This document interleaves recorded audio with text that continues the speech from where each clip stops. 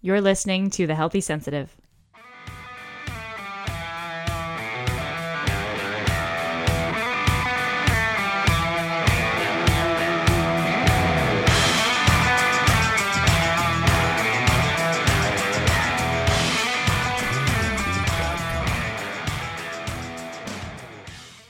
Welcome, everyone, to The Healthy Sensitive, a podcast for highly sensitive beatniks and creative renegades, big ol' introverts who are interested in figuring out a way to live their best lives, their biggest lives, without sacrificing their sanity or their contentment or their sleep in the process of that.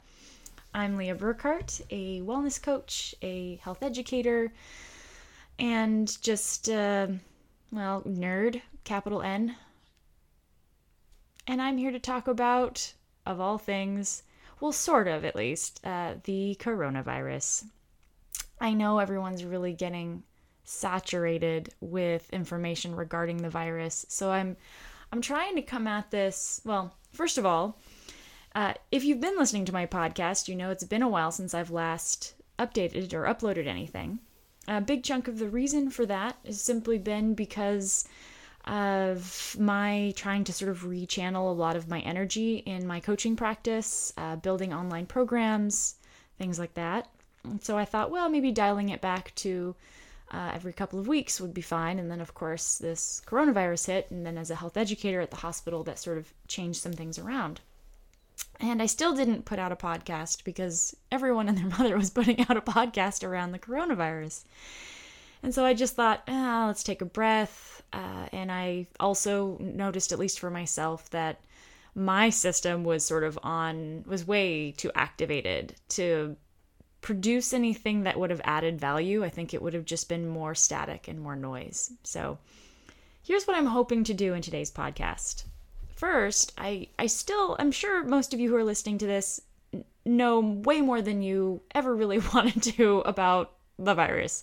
But just in case, I will go through some very basic information regarding the virus, regarding what kind of virus it is, what its properties are. I'll also talk a little bit about why people are so fearful about it. About the virus specifically. I do have a background in politics and in economics, so I can speak a little bit to what's going on in the economy. And I will sort of go through, okay, so why are we so afraid? Why are the measures that we're taking so extreme given the symptoms of the virus? And that it's, is it just like the flu?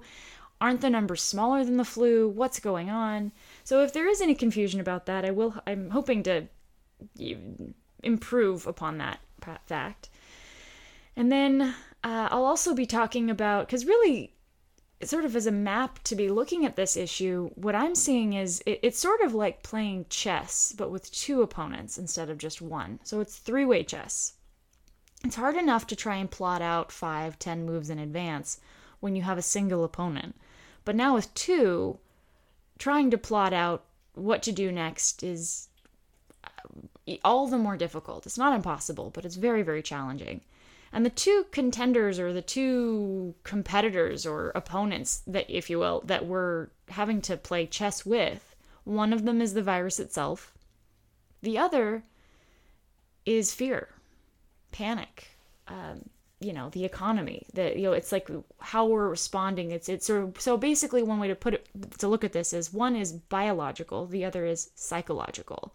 And when I say the word psychological, I'm including the economy in that because economics, when you really get down to it, is, 40% math and 60% psychology. And maybe those numbers should be more, maybe it's even more psychology than that. I don't know. But so I'll talk a little bit about the challenges that we're facing and why it is that, and that leads me to the third part that I want to spend perhaps a little bit more time on.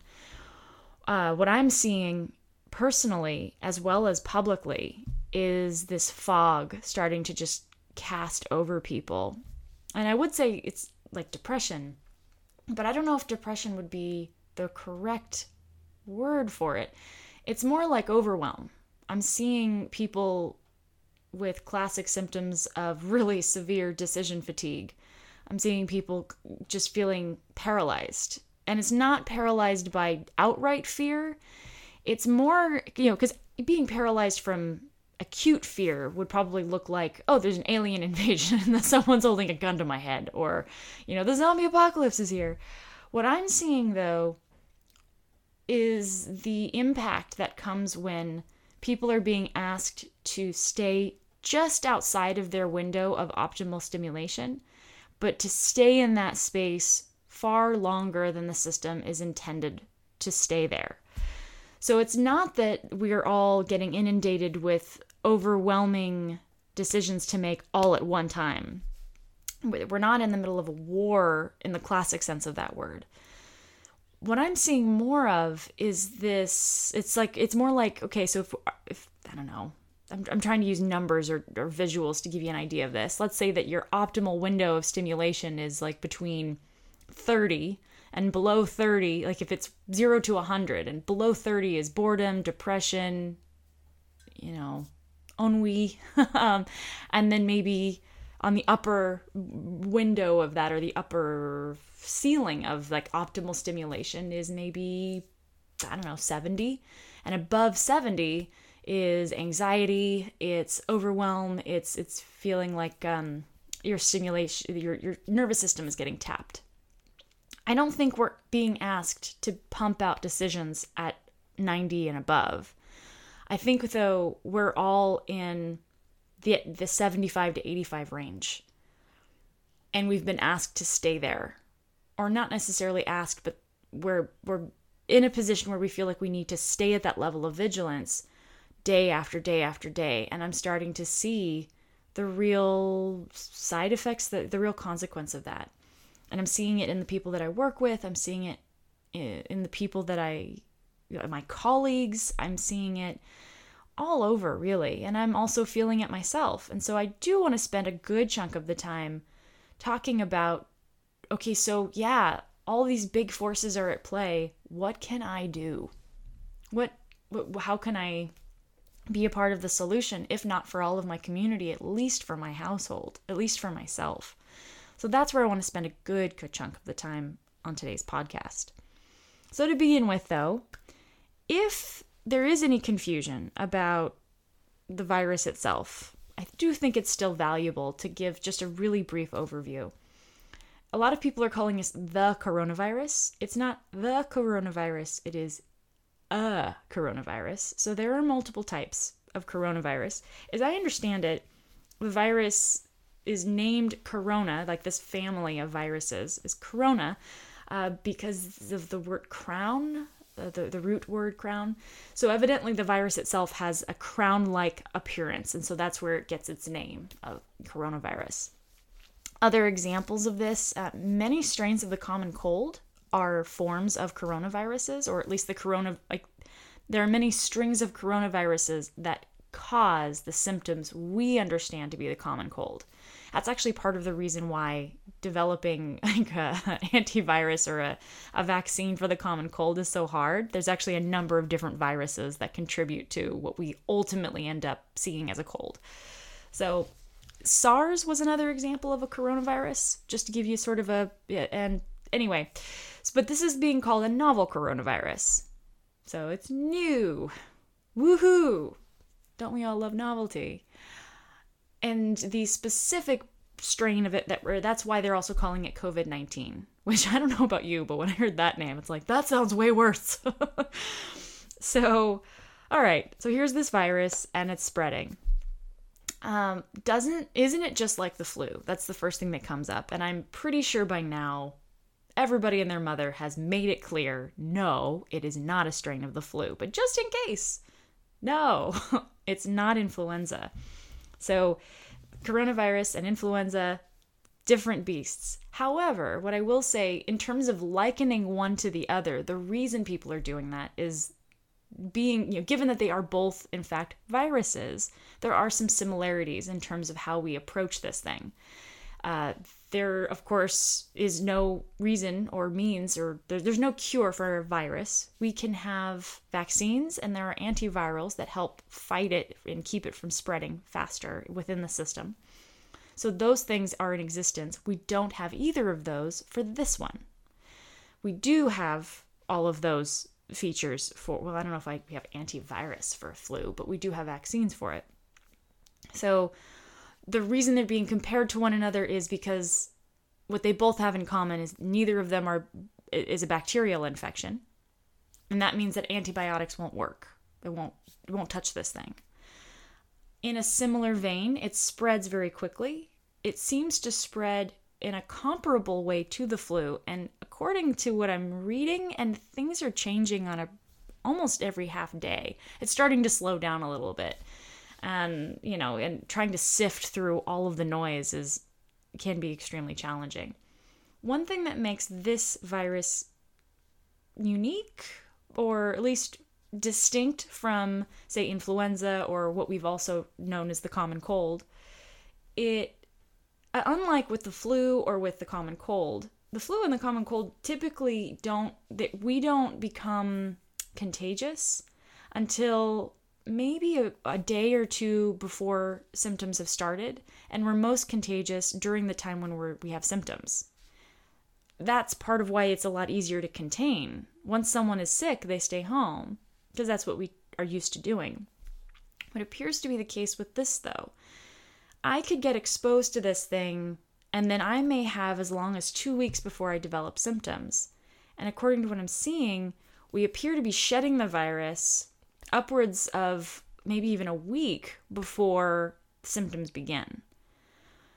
So that's the first thing. It's much easier to spread, not because there's all these cavalier idiots who are moving around in the world going, I don't care, it's fine, I'll just keep going to work. It's not like that. It's more that people are navigating and walking around, and they have absolutely no idea that they've been exposed to and are shedding the virus themselves. Now, the next thing that I'm hearing, well, a lot of people are recovering from this thing. Or are they? Italy's going crazy. What's going on? Are people dying in droves? Okay. This is another piece of where a lot of the fear is coming from regarding this virus. We don't really know what the denominator is. So anytime you're trying to get pinned down, what is the fatality rate of this thing? In other words, what's the percentage of people who die once they've been exposed and then develop the COVID-19? What happens to these people? How many people are going to die? That's a very important question to be asking. So the unfortunate thing is, especially in the United States, one of the things we did the most poorly was get tests out, enough tests, so that we could be aggressive in finding out how fast is this thing spreading, how many people are just, of those who have the thing, are just developing really mild symptoms and maybe don't even know that it was COVID-19, how many people are getting really, really sick, and how many people are dying. In order to answer those questions, you have to have a big denominator. You have to be able to test everybody. Based on the most recently, what I've been able to glean, the best country, by that I mean the country that's been able to be the most aggressive in testing and getting the best denominator, how many people are dying relative to those getting the disease itself, was South Korea. So South Korea, I don't know if the numbers have changed. It went from about 0.6% fatality. I think it got a bump. I saw another article that said 0.8. So somewhere between 0.6 and 0.8% fatality. So basically, when you're talking to people who specialize in pandemics or epidemics of this sort, they are sort of saying, well, this is bad, but humanity is going to survive. This isn't something, they're not ringing doomsday bells in the sense that they're saying, oh my God, we're all going to die. So that's the good news. 0.6 to 0.8% is less than 8% of the people who catch this thing are dying. So then that often, though, leads a lot of people to move to the other side of the spectrum and say, oh, well, that's not that many people, and most of them are the elderly. That sounds exactly like the flu. Why are we freaking out about this? Okay, well, to answer that question, it's not just the elderly who are dying, although it's mostly the elderly. Pause here. I'm sorry, but really? So just because it's the elderly, don't worry about it? That seems pretty insensitive. Which, for us, HSPs is probably not going to fly. Okay, that was my little caveat. But the thing is, there are also perfectly healthy people getting this thing and who are getting pretty severe symptoms. Okay, well, what are the symptoms to be looking for? The primary symptoms are fever, a new cough. So one of the trickiest part of this thing's the fact that it's happening now is that this is also allergy season. So it's like, oh, God. So if I'm sniffling and coughing, it could be because of grass and it could be because I have COVID-19. Awesome. So, but it has to be a new cough. And it has to be a cough that's burdensome enough that you're really noticing it. It's severe enough where you're like, whoa, this can't be just allergies. And a fever, keep in mind, allergies don't create a fever. The immune system doesn't respond in that way to allergies. And most people start with a sore throat and then it becomes a cough. But it's the ultimate one is respiratory distress. So you're having trouble breathing. And I don't want to give people the idea that now everyone's going to be unable to breathe, but there's difficulty, much as you would if you had bronchitis, like the wheezing, there's an effort that you have to put forth into breathing. So those are the primary symptoms that we're looking out for. So just in case you were wondering, how would I know if I had this thing? Those are the primary ones to look out for. Okay, so here's this virus. It's spreading. It kind of, like, those symptoms sound eerily familiar to a bad flu. So we don't respond this way to the flu. What's going on? Okay, in terms of numbers, that's not an incorrect approach because more people, in terms of just the numbers of people, die every year from the flu than have died so far from this virus. Unfortunately, what that often does to people is it shifts them from, oh my God, panic mode, all the way to, oh, well then who cares? And really where we should be is right smack dab in the middle. Because even though in terms of numbers overall, we still haven't reached the levels of the flu, when you're talking about as a percentage of those people who get it, 0.6 to 0.8% is about 6 to 8 times more severe than the flu.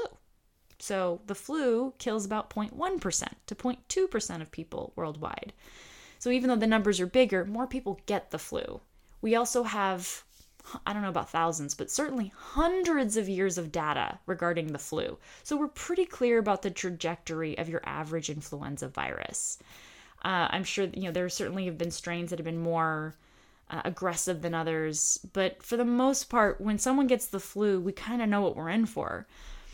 This is different because it's new. Again, it's novel coronavirus. So that just gives you an idea of why there's so much why there's more panic, why there's more people on edge.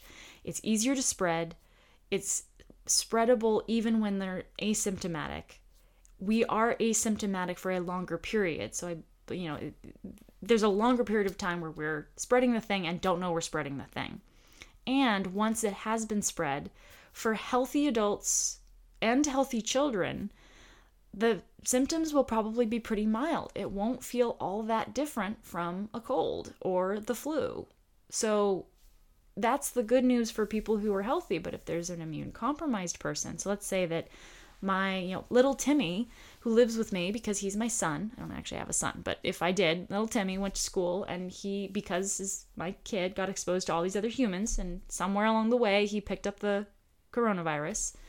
Maybe he didn't get any symptoms, or maybe they were just extremely mild. Okay, well, he comes home and grandma's visiting. Well, maybe everyone in the family gets the same sort of like, oh, this is uncomfortable, but depending on where people fall in the gradation of their immune system, maybe Timmy's parents gets a much more severe reaction to this thing than Timmy did. And maybe Timmy's grandma, or I guess I should say grandpa, because it does seem to be attacking men, or men seem to be getting more severe symptoms than women. Sorry, boys. So this is just to give you an idea. Okay, whoa, what's going on? Okay, that's what's happening. So as an individual, as just you yourself, if you're in panic mode right now because of this thing, I do want you to take a breath. In all likelihood, you might not get it, and even if you do, you have a 99.4 to 99, 99.4 to 99.2 to 99.4% likelihood that you will recover. Those are good odds, just so you're aware. So as an individual, okay, what you shouldn't be panicking about is the sense that, oh my God, am I going to die? That's not going to be helpful to you. It's probably not going to be helpful to your immune system, by the way. The reason why people are, especially leadership, is getting really upset, is getting really agitated, anxious, panicked, is because the way this thing is spreading, it could happen, and this is what you're seeing in Italy. It's what you're seeing in China, in some areas of China. Everyone's getting sick at the same time. So this is what everyone's afraid of. What if everybody gets sick, everyone's sicker than they're used to being, everyone needs medical attention, and it happens all at once? Hospitals in the United States of America do not have capacity to treat everyone who could conceivably catch this thing. So that's why when you look at Italy, Italy's losing its mind. It's losing it, there's chaos. It's because everyone got it at once, and the hospitals that are in place don't have capacity. So you're seeing all kinds of, you're seeing panicked people, but basically you've got people who are sick and broke.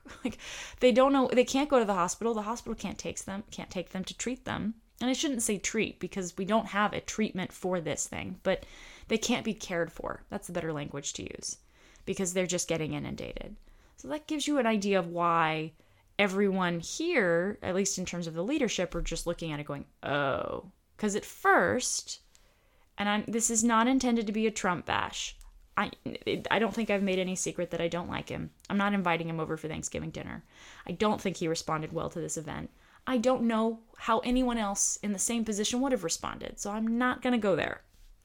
What I will say are the facts. In his initial read, whether it was because his advisors were advising him it wasn't a big deal, or he was looking at the information and didn't have a good understanding of how public health works, I don't know, but he did not respond efficiently. I shouldn't even just say he. The federal government of the United States of America did not respond with vigilance. They took it sort of as a blasé, like, nah, it doesn't seem like a big deal. They're making a big fuss out of nothing. And it wasn't until they started seeing the chaos it wreaked in Italy that they went, oh, maybe we should look more seriously into this. And then on top of that, we started seeing cases in the United States escalate. The combination of those two factors led the U.S. government to say, okay, maybe we should take this thing a bit more seriously. And they did. And they are.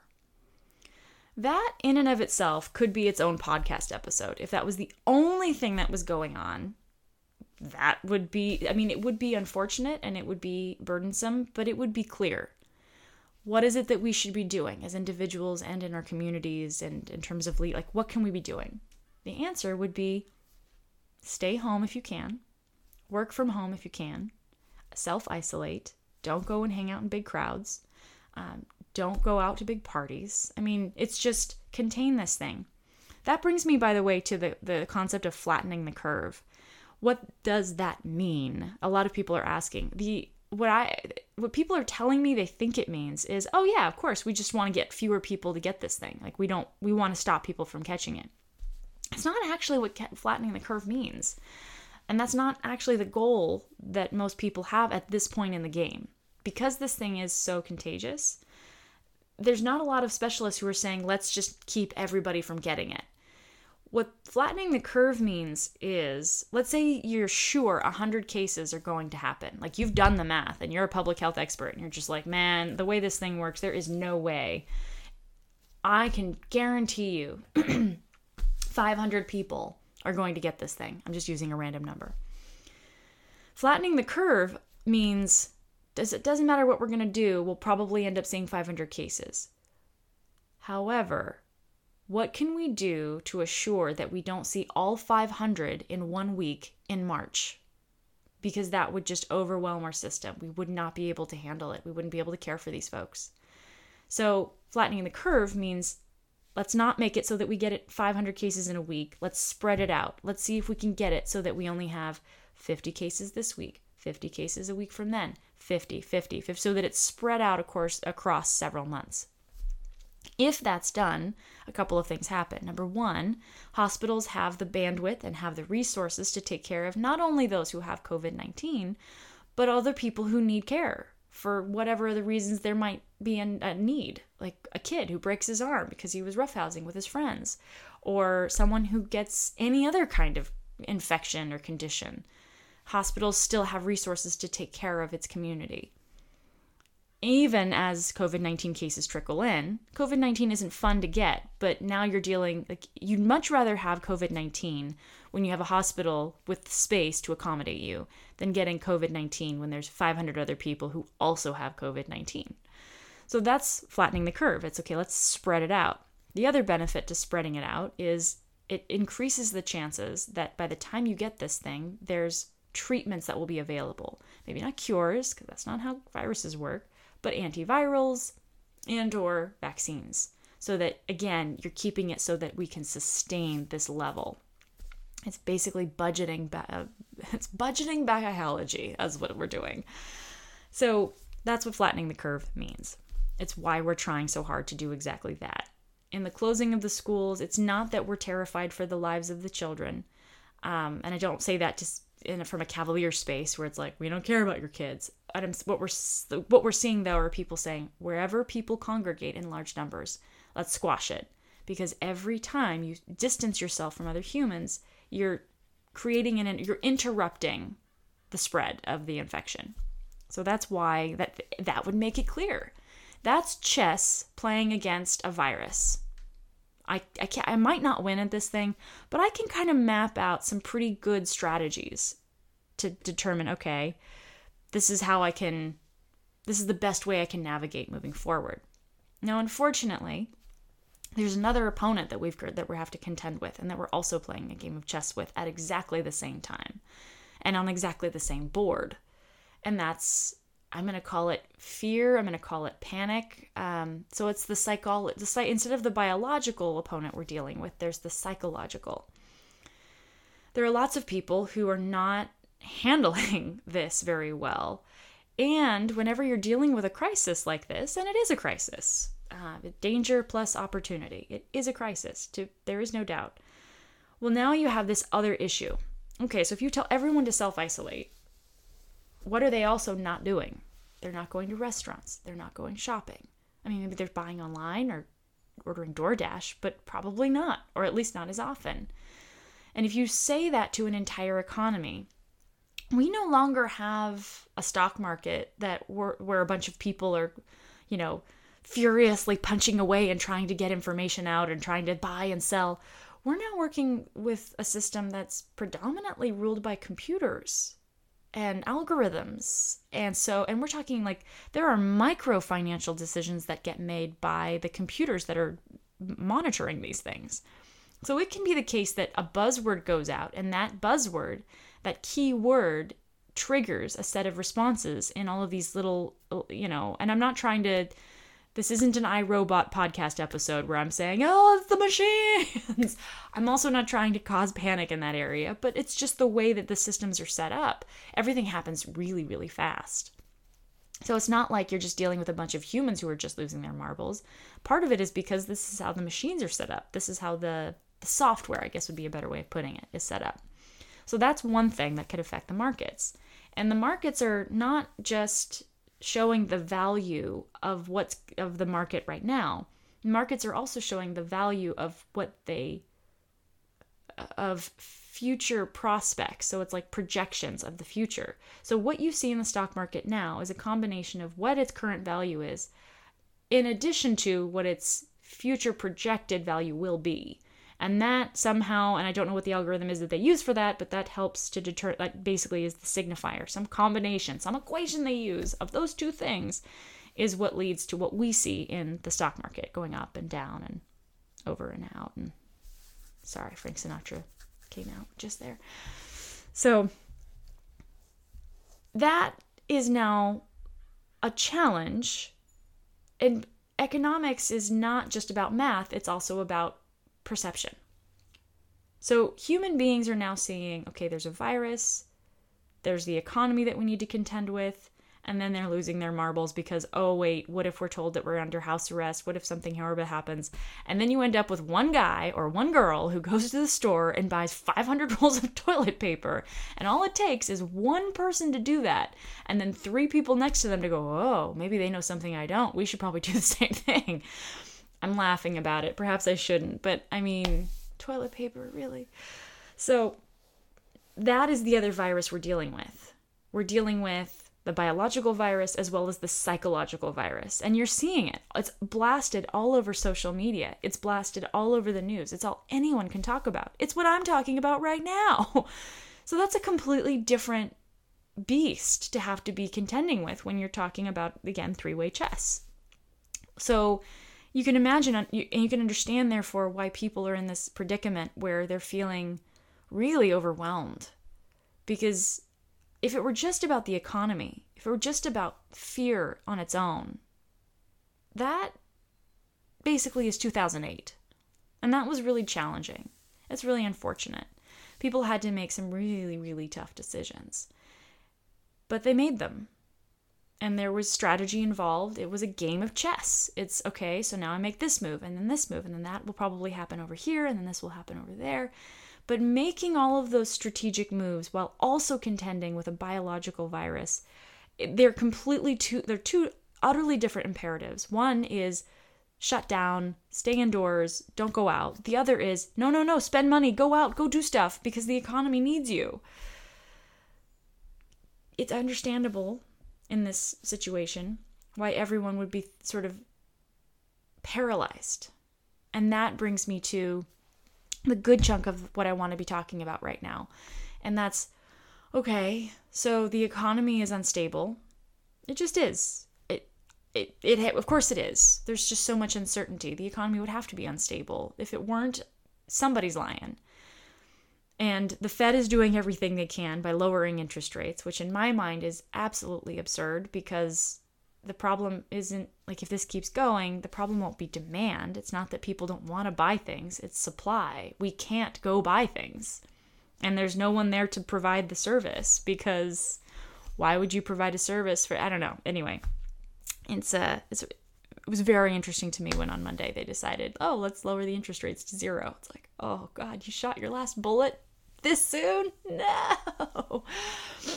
But maybe they know, I'm sure they know way more information than I do. So the fact is they're trying. They're doing everything they can, and there should be some amount of comfort that comes from that, knowing that the government has every incentive, especially Trump. Now, for as much as I despise Trump, and I do, full disclosure, I mean, there's something to be said for a greedy man who's hanging out in the Oval Office. So if you're worried about economics, you can be assured he has every incentive in the world to keep the economy afloat as robustly as he possibly can, if for his own sake, even if not for the country overall. There is something to be said for that. So if you're looking to Trump, here's what I will say. Go ahead and listen to him when he's talking about the economy. Don't listen to anything he says regarding this virus, because in terms of what I've been hearing from him, he is so behind the ball on the virus stuff. I don't care how many times he says, I'm so smart, I know so much, the doctors think I'm super genius. Don't care. Don't listen to him with regard to the virus. Sorry, guys. If you want good resources, going to a politician of any kind. I mean, I don't care if it was a Democrat or a Republican who was in the Oval Office. I probably wouldn't listen to either one of them regarding the virus, because they're not public health specialists. Really good resources to be tapping into right now. Your local government. So wherever you happen to live, in my case, it's Oregon. So the Oregon Health Authority is a great resource to be sort of tracking the numbers, seeing what the local policy measures are. If you live in California, go to California, so on and so forth. So your local government is going to be a fantastic resource for you. If you're looking to just track it on a more global scale, I would say the best resource I've seen so far is Johns Hopkins. They've got tons of resources. It's the most up-to-date that I'm seeing. Something you should keep in mind if you're looking at the numbers and you see that there's a discrepancy. Like, to give an example, the Oregon Health Authority's number was smaller than Johns Hopkins. That's not because the Oregon Health Authority was behind, or they don't have the technology, or they're trying to be secretive and keep the numbers lower. there are different numbers that different resources might be tracking. So there's confirmed cases, and confirmed cases include like I don't want to just say pending, but like cases where they have the symptoms and it's like, yeah, we're pretty sure this thing is, but we just don't have the test back yet. So just confirmed cases includes that number. Some states are not including the word isn't pending. It's like it's a different number. Presumptive. They're not including presumptive cases. They're only including active cases. So active means they have the symptoms, they've been tested, and they were tested positive. And then the next one is deaths. So you're looking at each of these. So Johns Hopkins, its number, that final number, that in terms of like the total confirmed, is including presumptive. Oregon Health Authority deliberately chose not to include presumptive. They're only including active. So just to give you an idea, if you're seeing discrepancies, don't panic. It's probably, it's not the case that there's maybe one government who's telling the truth and the other that isn't, or that no one knows what they're talking about. I mean, that might be the case. I can't know for sure, but that's not what seems to be happening here. When you look at the numbers, they do add up and they are consistent. It's just that different spaces might be tracking different things. So Johns Hopkins is a phenomenal resource. Your local government is a great resource to get an idea of policy measures that are going and whether schools are closing and things like that. I've also been listening to podcasts, and the ones that I've found to be most helpful, Sam Harris brought on he's had 2 or 3 podcasts on this subject. And he ordinarily has a paywall for a lot of his full podcast episodes, but for anything regarding the pandemic, he's just been opening it up to the public. So I highly recommend. He does a fabulous job of being sober, of being real, of being honest, and giving information that he has when he has it without inciting panic. And he even said in his most recent episode, it's like, okay, I mean, the time for panic is gone. We're done now. Now we know what to do. So now it's just about doing it. So really appreciate him. And he's brought on a number of specialists that have spoken to the topic in a way that is candid, that is real, that is honest, that promotes vigilance in its listeners without inciting panic. So I think they've done a really nice job of keeping that balance. And again, Johns Hopkins, local government. Okay, really, truly. Now I'm moving on. So now I'm into the space of, here we all are. We've been inundated with information regarding the virus, and we are feeling overwhelmed, tapped out.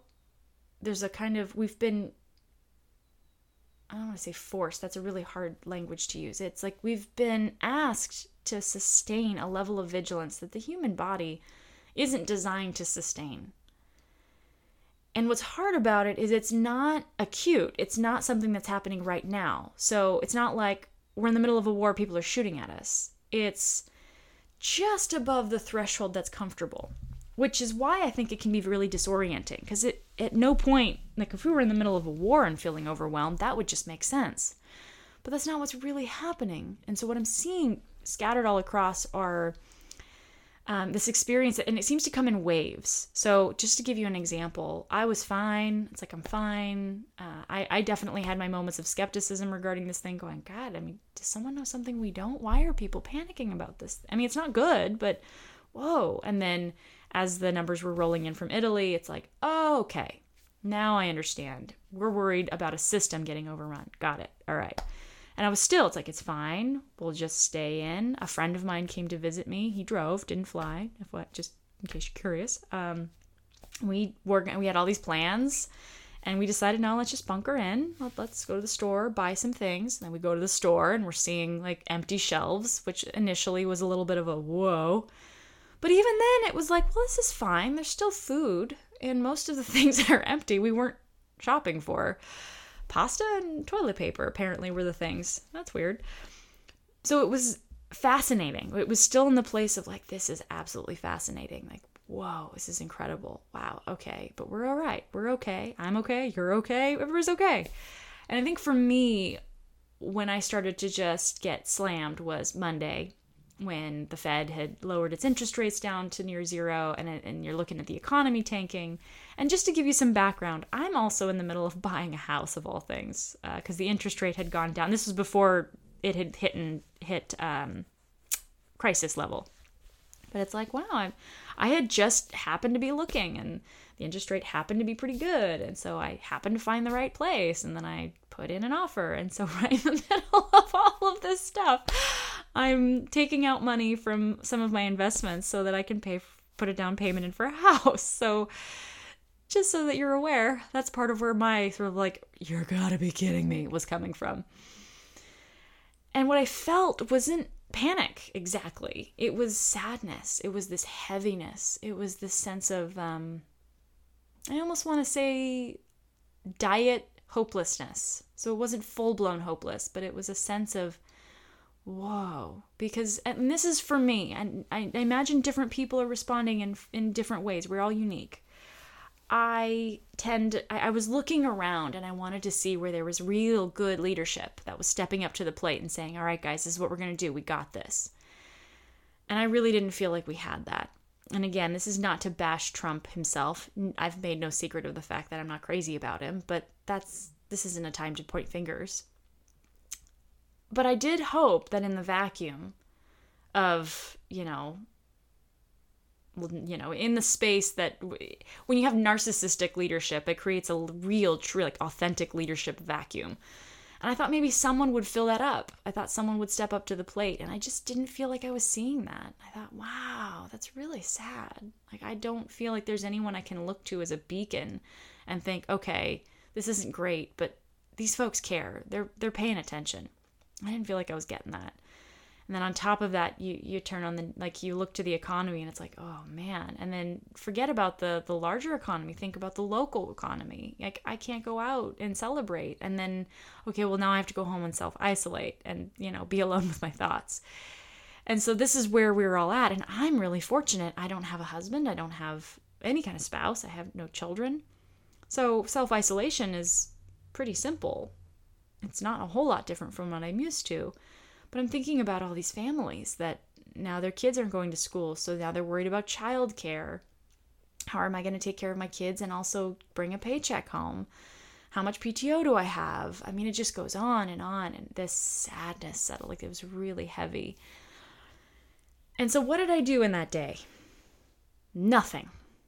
That is what I'm going to implore. So what I want to take some time and really dive into today is, if you're feeling this, whatever, it comes in waves. It's really common for this to be happening, where it's like the system comes online, I'm okay, and then whew, the wave hits again. And if you're noticing this, where you go through spells of it's okay, we've got this, and then all of a sudden you feel like, oh man, I just feel overwhelmed. I don't think we've got this. This is incredible. I don't know what to do. Congratulations, you're a human. This is normal. If the wave hits you and you've been flattened for a few days, it's totally normal. It's okay. What you're feeling is okay. And here's something, though, that I want to take some time to express. It's okay, and also do not be making any big decisions when you're in that space. Anytime you notice yourself get into the space of overwhelm, into the space of, I don't know what to do, I feel hopeless, just that the best thing you can do in that moment is allow. Set up the space, allow the anxiety to come in, allow the anxiety to come back out. You can't control that right now. You can influence it, maybe, but no. And I'll give you a sort of an example of, okay, so the day that I noticed myself just kind of go spiraling downward, what are the things that I did? Because I'm a health coach. That if there is one tiny little section of our lives that we have some influence around, it's our personal bodies and our personal health, wellness, mental state. Maybe we can go so far as to include our families. That's it. That's all we've got in times like this. So the good news, if you even want to call it that, is this is a prime opportunity to take care of yourself. It is now your patriotic and moral duty to take good care of yourself, to be kind to yourself. And I'll tell you why. The kinder you can be to yourself, the more robust your immune system. The kinder you can be to yourself, the better your decision-making processes are going to be. There's a great line that comes from the Yoga Sutra texts that says, when you make whatever the consequences of the decisions that you make often will resemble the quality of the mental state that was in place when you made the choice. So whatever we're making decisions all day long. Whatever the quality of the mental state was that you were in when you made that choice, the consequence of that decision will resemble that quality. So when you make decisions from a place of panic, the consequence often looks like instability. It looks unstable. It doesn't have a robust capacity it doesn't often yield positive outcomes. It might, but it'll be kind of a crapshoot. So when you're in a space where your system has been tapped, you're overwhelmed, you're overstimulated, this is especially true for highly sensitive people. The first thing I will tell you is don't make any big decisions at that time. Just stop. Breathe. Take it one step at a time. Do not log into your account, take all of your money out, do a bank run to the no. Not when you're in that space. So that's one thing that I allowed for myself all day on Monday. It was I just don't feel like I feel hopeless. And you know what? That's appropriate. Feeling hopeless when I'm exhausted and tapped out and emotionally spent, and I feel like my resources are this is an appropriate response, for a human system to feel wiped out. That's fine. That just means everything is working the way it should. Okay. So now what are my options? What's going to help me feel less bad? Well, the next thing I did was call my people. I called friends and said, hey, I'm feeling hopeless. Can we talk? And we talked.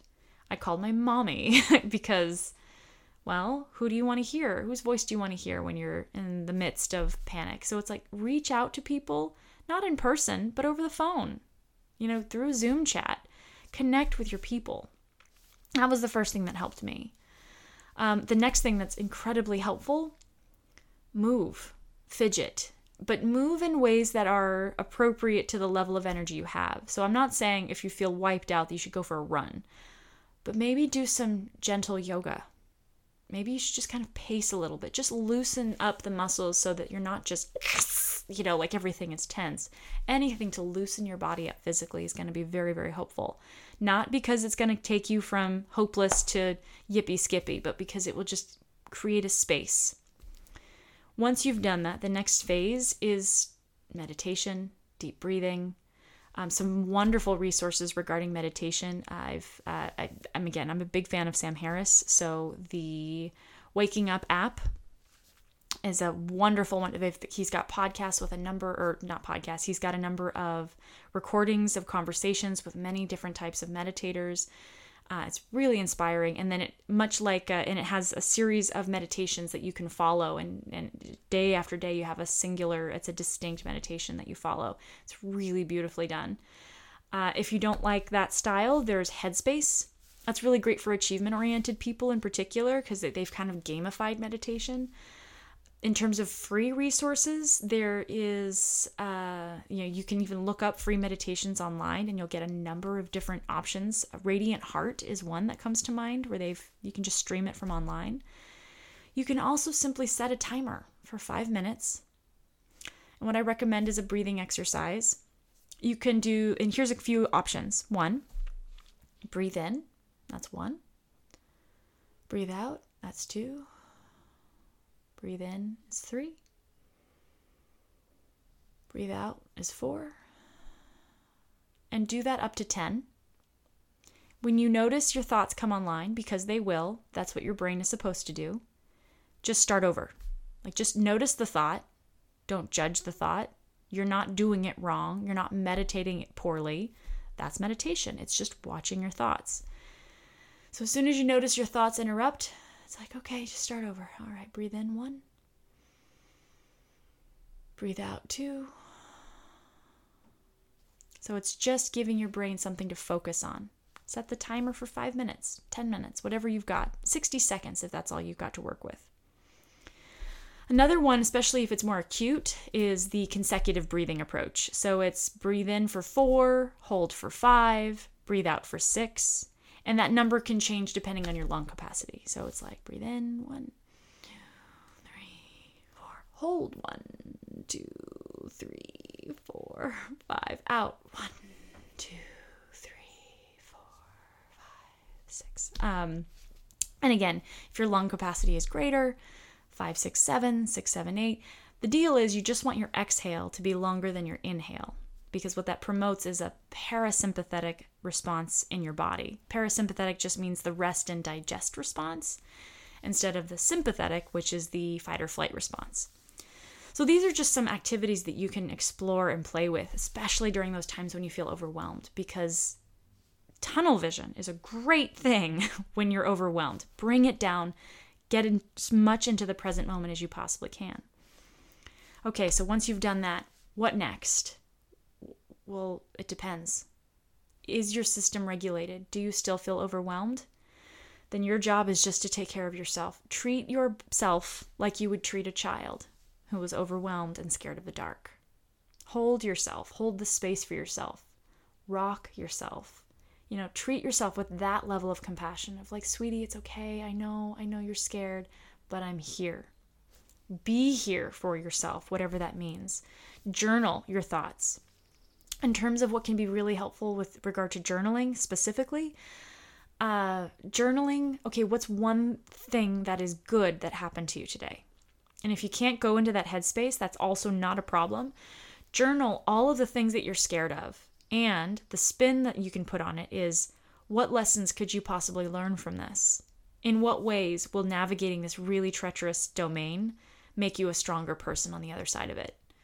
In what way can you show up in this moment? So basically it's, don't Pollyannaify this, but make this into the heroic story. How can you be the hero in your own story? And this is research that talks about how writing about your challenges, about your thoughts can be tremendously therapeutic, but you do want to make sure that toward the end of that, you're how can you create meaning out of it? And then the final one, which everyone and their mother probably talks about, but gratitude. So taking a moment and writing down 3 things that you feel grateful for. As an example, just the other, because I usually go grocery shopping every few days. I like fresh food and, I don't mind. I like walking to the grocery store. It feels good. But in light of current events, it's like, well, probably is better if I'm not going out in public as often. So maybe it's better if I do larger, weekly grocery runs instead. And I did. And of course, I did notice that the shelves were looking more barren, and that was a little bit nerve-wracking. But there was still food. It wasn't all gone. There were still options available. And so I got a week's supply of food. And I put it all away, and I opened my refrigerator and saw a fully stocked refrigerator. And then I went into the cupboard and opened it up and saw a fully stocked cupboard.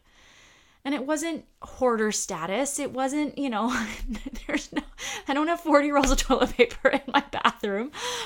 But it was just this moment of like, wow, even in times of duress, we are so lucky. I am so lucky.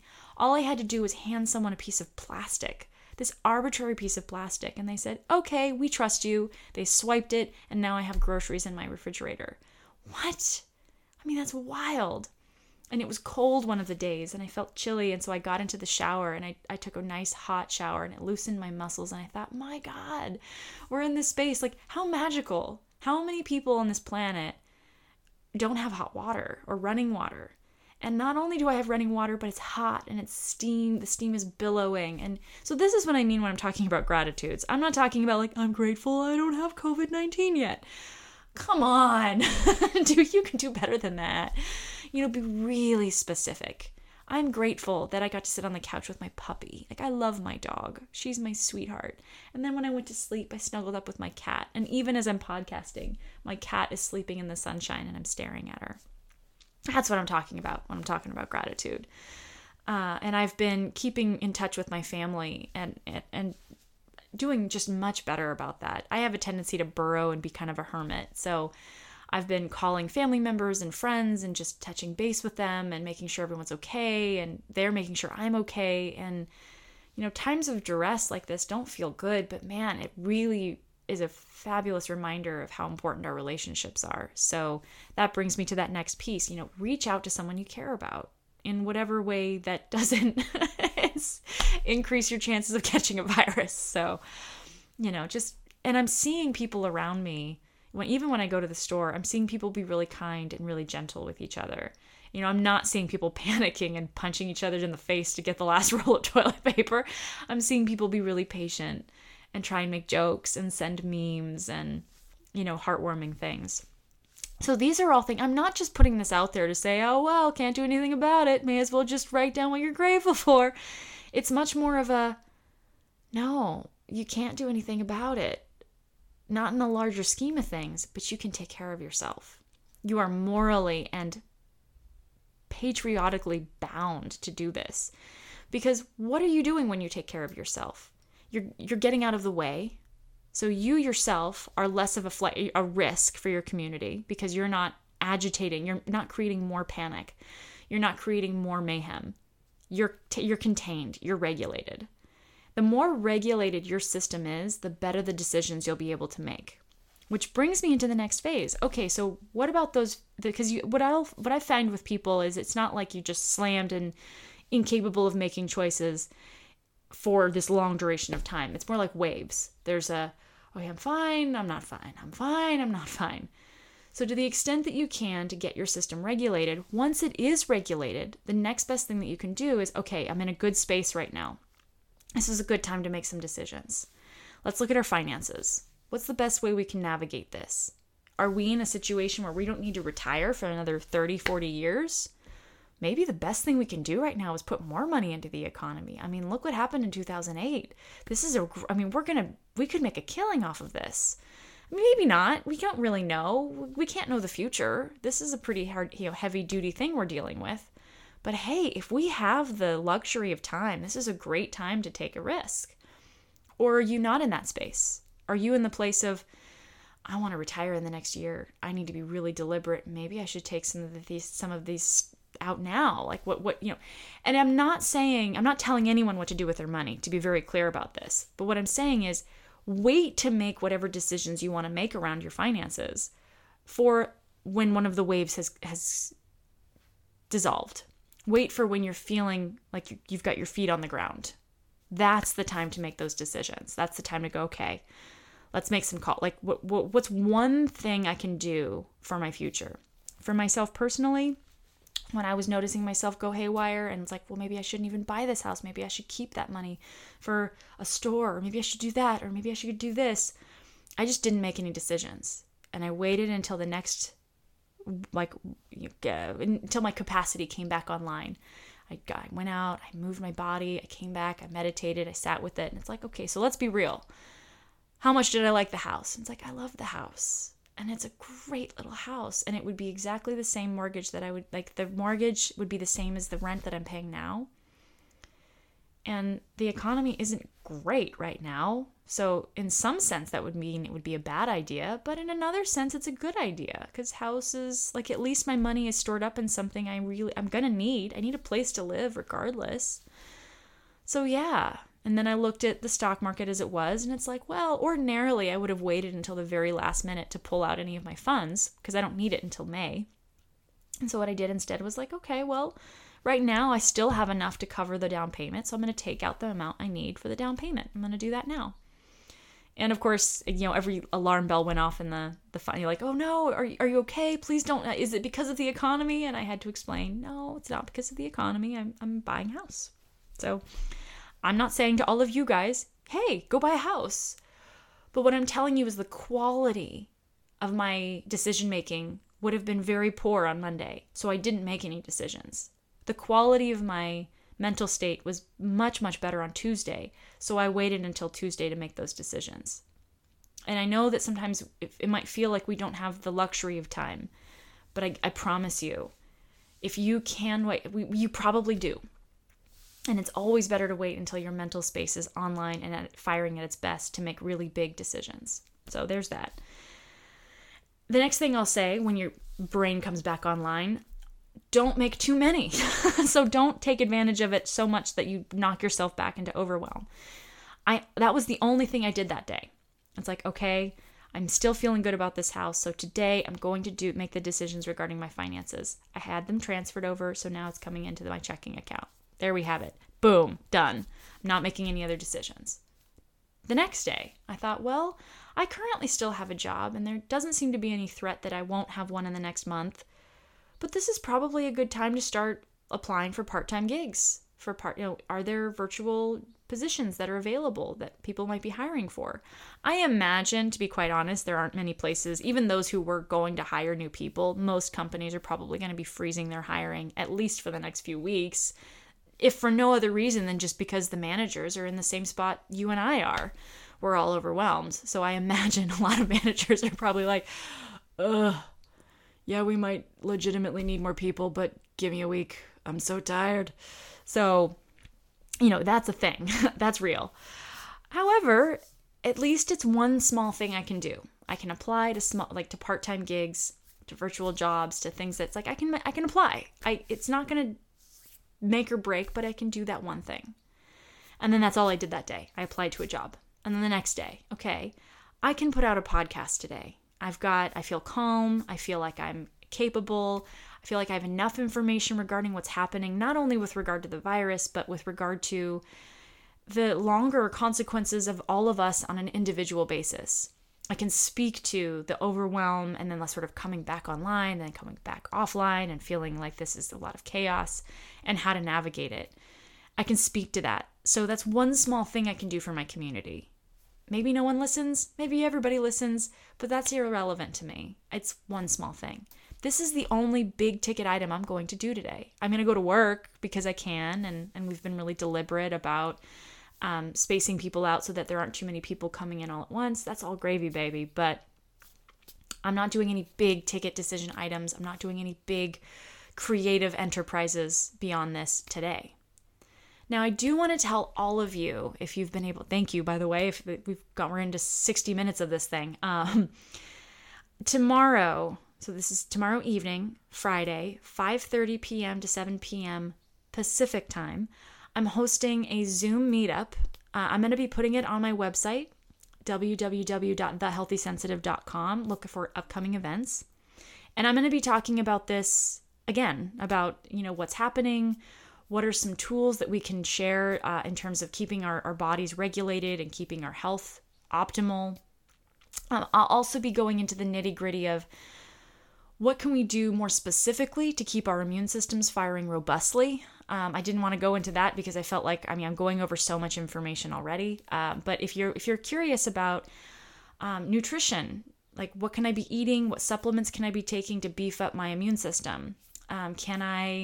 What are some exercise? What kind of exercise is good right now, and what might not be so good for my immune system? What should I prioritize to keep myself as well as possible? Social distancing. I'm going to go into a bit more detail about how to take care of ourselves in the midst of this situation.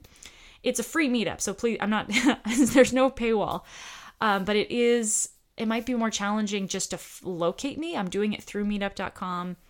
I'm also putting the Zoom invitation on my website directly. I'm basically just going to be blasting it out to any space that I can. So all people are welcome to just jump on and join in. We'll be talking, and it'll be an opportunity for many people to meet up through Zoom and kind of connect with other highly sensitive people who might be feeling on edge about this and maybe get some comfort around, what can I do? Am I doing all that I can? Should I be panicking about this? And of course the answer is no. So anyway, that I really wanted to stress, I'm going to be putting out more opportunities to connect. And the first one is, please take a look at my website, www.thehealthysensitive.com. Go to upcoming events. You'll see the meetup. If you happen to be within my area, so near Oregon, if you're in Oregon and in the sort of Salem area, you might notice it could pop up on your local meetup groups as well. So just FYI. Okay, so I think that's all I want to cover for today. That's all I've got the capacity for today. But do stay tuned. I'm pretty much every day I'm really going to try and do at least one thing to kind of be putting out resources, whether it's online programming or meetup groups or Zoom groups or whatever. And if you have any questions at all, please don't hesitate to reach out. You can reach me at leah@thehealthysensitive.com. Again, that's Leah, Leah, at thehealthysensitive.com. That's my email. I'm also going to be putting out, I'm promoting health and wellness coaching. If anyone just wants a complimentary coaching session where you can, I'm not a licensed marriage and family therapist, but I am a certified coach. So I can speak to, I can hold the space for people who are feeling overwhelmed. I can help you sort of navigate the space. I can, ask the right questions so that you can put a plan together for yourself, for your family. I can talk you off the ledge. So if anyone just wants that as a resource, I'm opening myself up to that. Please reach out. Just send me an email. Hey, I'd love to schedule a session with you.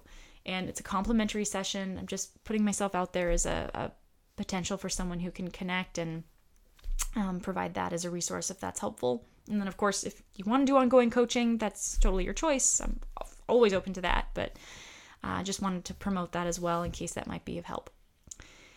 And that is it. Have a wonderful, wonderful day. Stay well, stay healthy, stay rested to the extent that you can. And just breathe. Just take it one day at a time. And I'll be connecting with you more regularly again. I was going to dial it back down to once a month, but because of what's going on now, maybe I'll go back to the weekly podcasts. Take good care. And I'll be checking in soon. Bye.